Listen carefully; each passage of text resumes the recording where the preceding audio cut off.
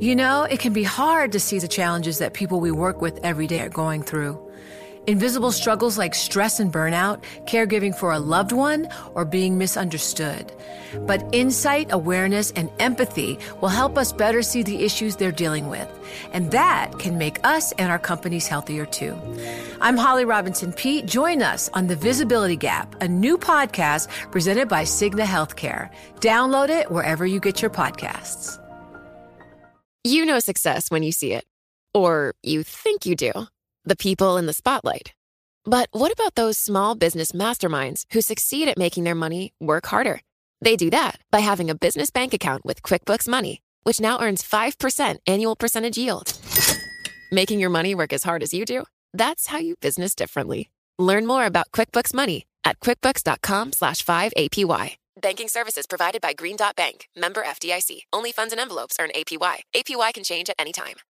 Join Bloomberg in San Francisco or virtually on May 7th for The Future Investor, Data-Powered Transformations. This 2024 event series will examine how data is not only playing a pivotal role in investment decisions, but serves as a driving force behind the construction of innovative, investable enterprises. This series is proudly sponsored by Invesco QQQ. Register at BloombergLive.com/futureinvestor/radio.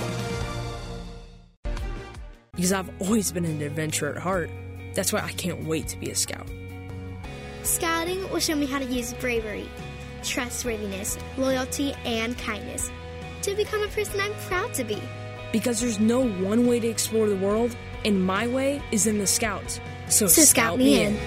It became just about scouts and scouting for the Boy Scouts in 2017 when the organization decided to accept girls. So where did that leave the Girl Scouts? In court, where they sued the Boy Scouts for sowing confusion and violating their trademark. A New York federal judge has dismissed the Girl Scouts lawsuit, but they say they'll appeal.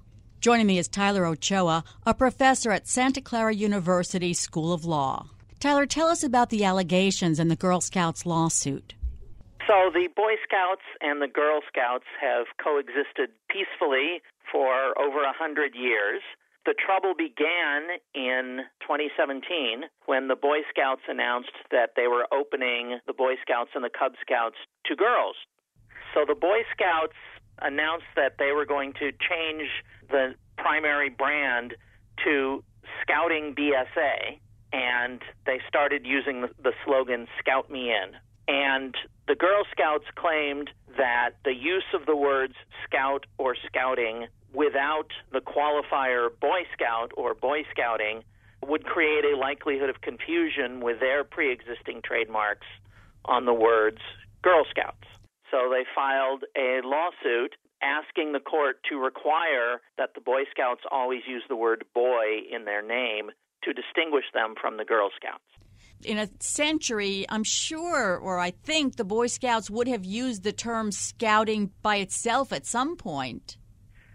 Sure. Both organizations have used the term scouting, but their brand requirements or their brand suggestions were that it always be used with the qualifier, Boy Scouts or Girl Scouts.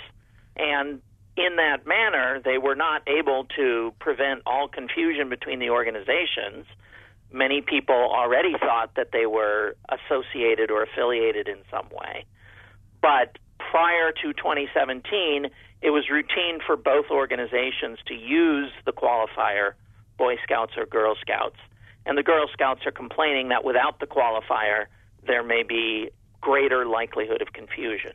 The judge tossed out the Girl Scouts lawsuit. Tell us why. So the judge said that the terms scout or scouting are either generic, and a generic term cannot be protected by trademark law, or at the very least they are descriptive of what the two organizations do.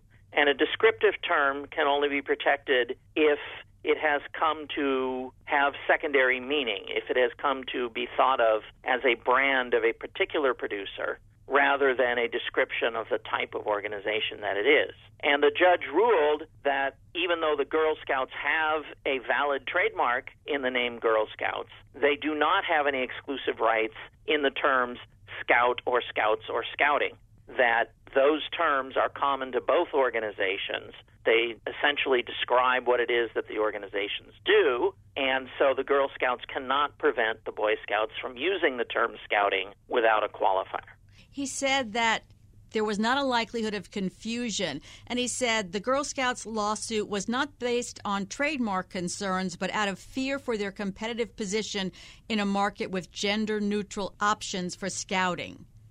That's correct, right? He's saying, well, they're worried that girls aren't going to want to be in all-girls scouting organizations, that they might prefer to be in a co-ed scouting organization, so that the Girl Scouts now face competition for girls in the scouting type of activities, whereas before they had the market to themselves, essentially, for scouting type activity for girls.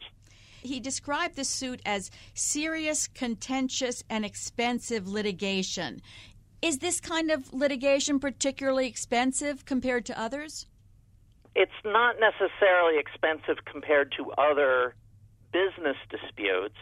I would say that patent litigation is much more expensive than trademark litigation in general. But I think he was commenting more on the fact that it was contentious, that the two organizations don't seem to get along very well and don't seem to like each other very much, at least in court.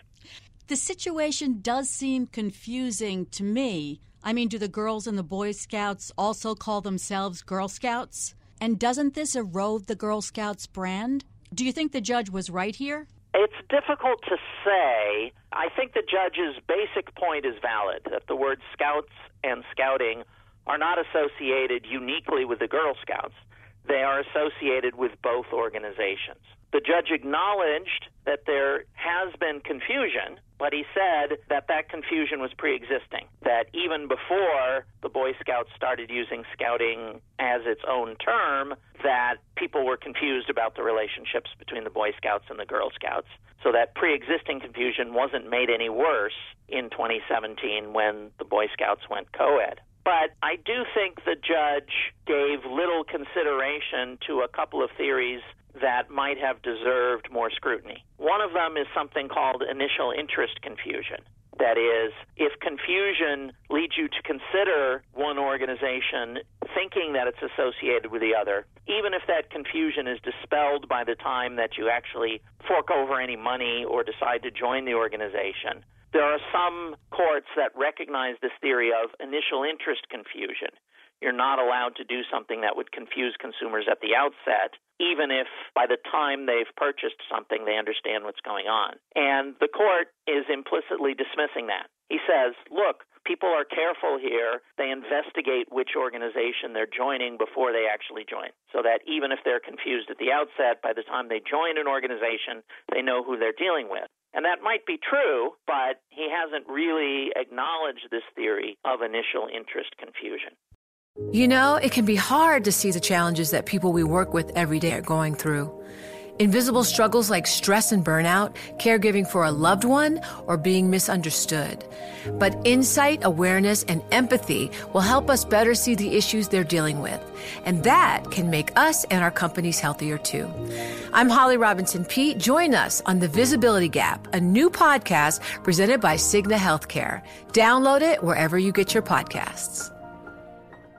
Success is more than the final destination. It's a path you take one step at a time. It's discipline, it's teamwork, and it's the drive and passion inside of us that comes before all recognition. It's what Stifel's been doing for over 130 years. Quietly, yet strategically, Stifel's become one of the fastest growing wealth management and investment banking firms in the country. Our financial advisors go beyond traditional wealth management to provide clients with direct access to one of the industry's largest equity research franchises and a leading middle market investment bank, because success is the drive it takes to keep climbing, the passion to keep investing, the best of each of us made better by the best in all of us. And that is where success meets success. Start your journey at Stifel.com. That's Stifel.com.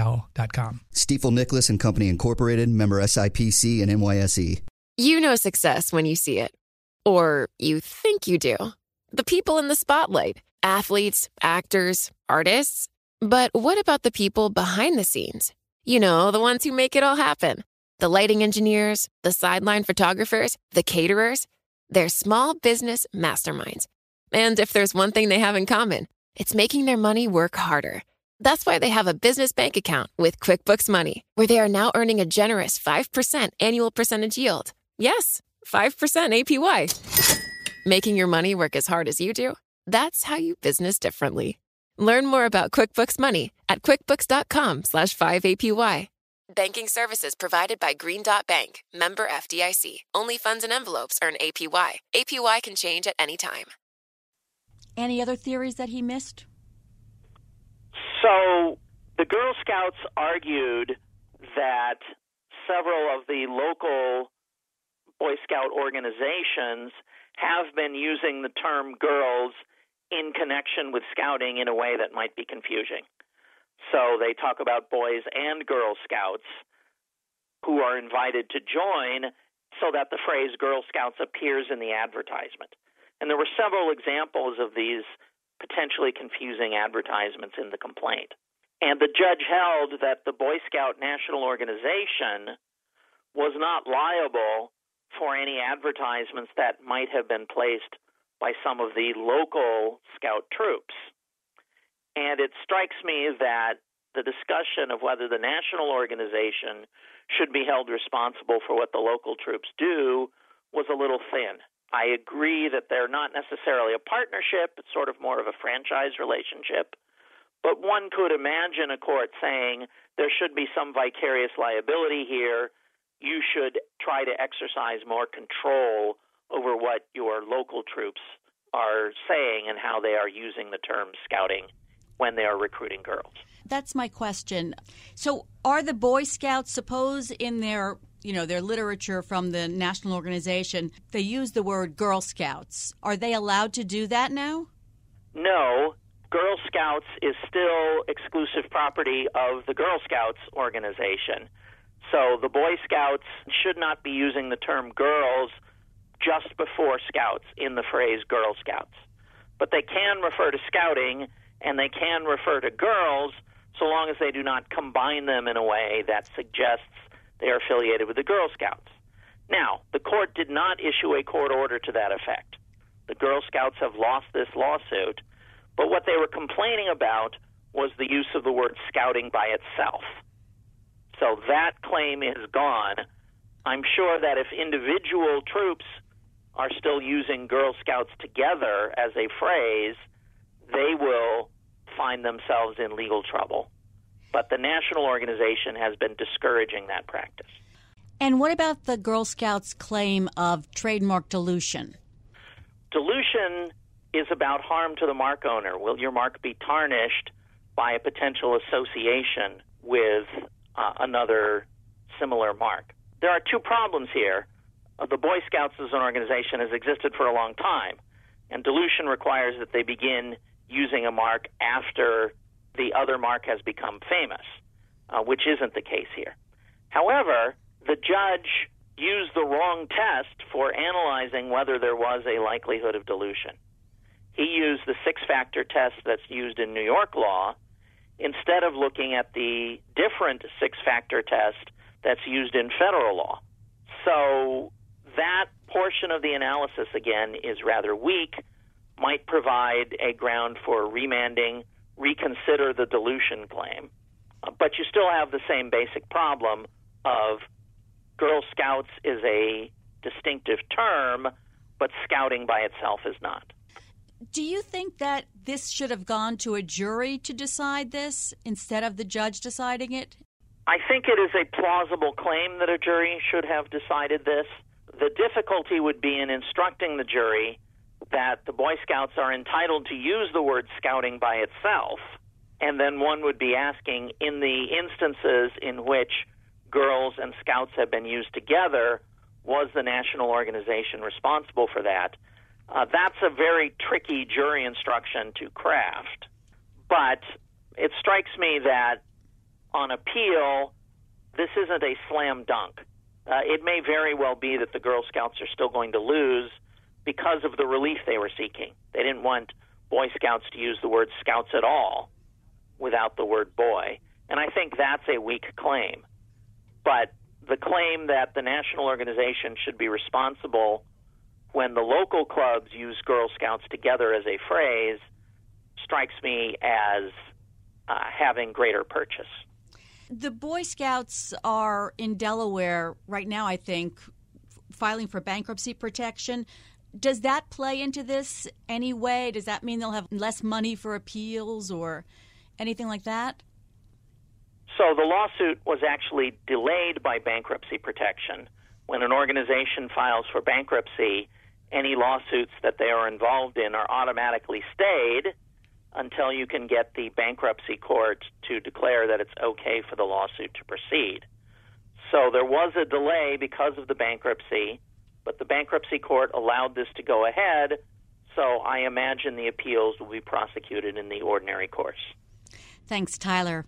That's Professor Tyler Ochoa of Santa Clara University School of Law.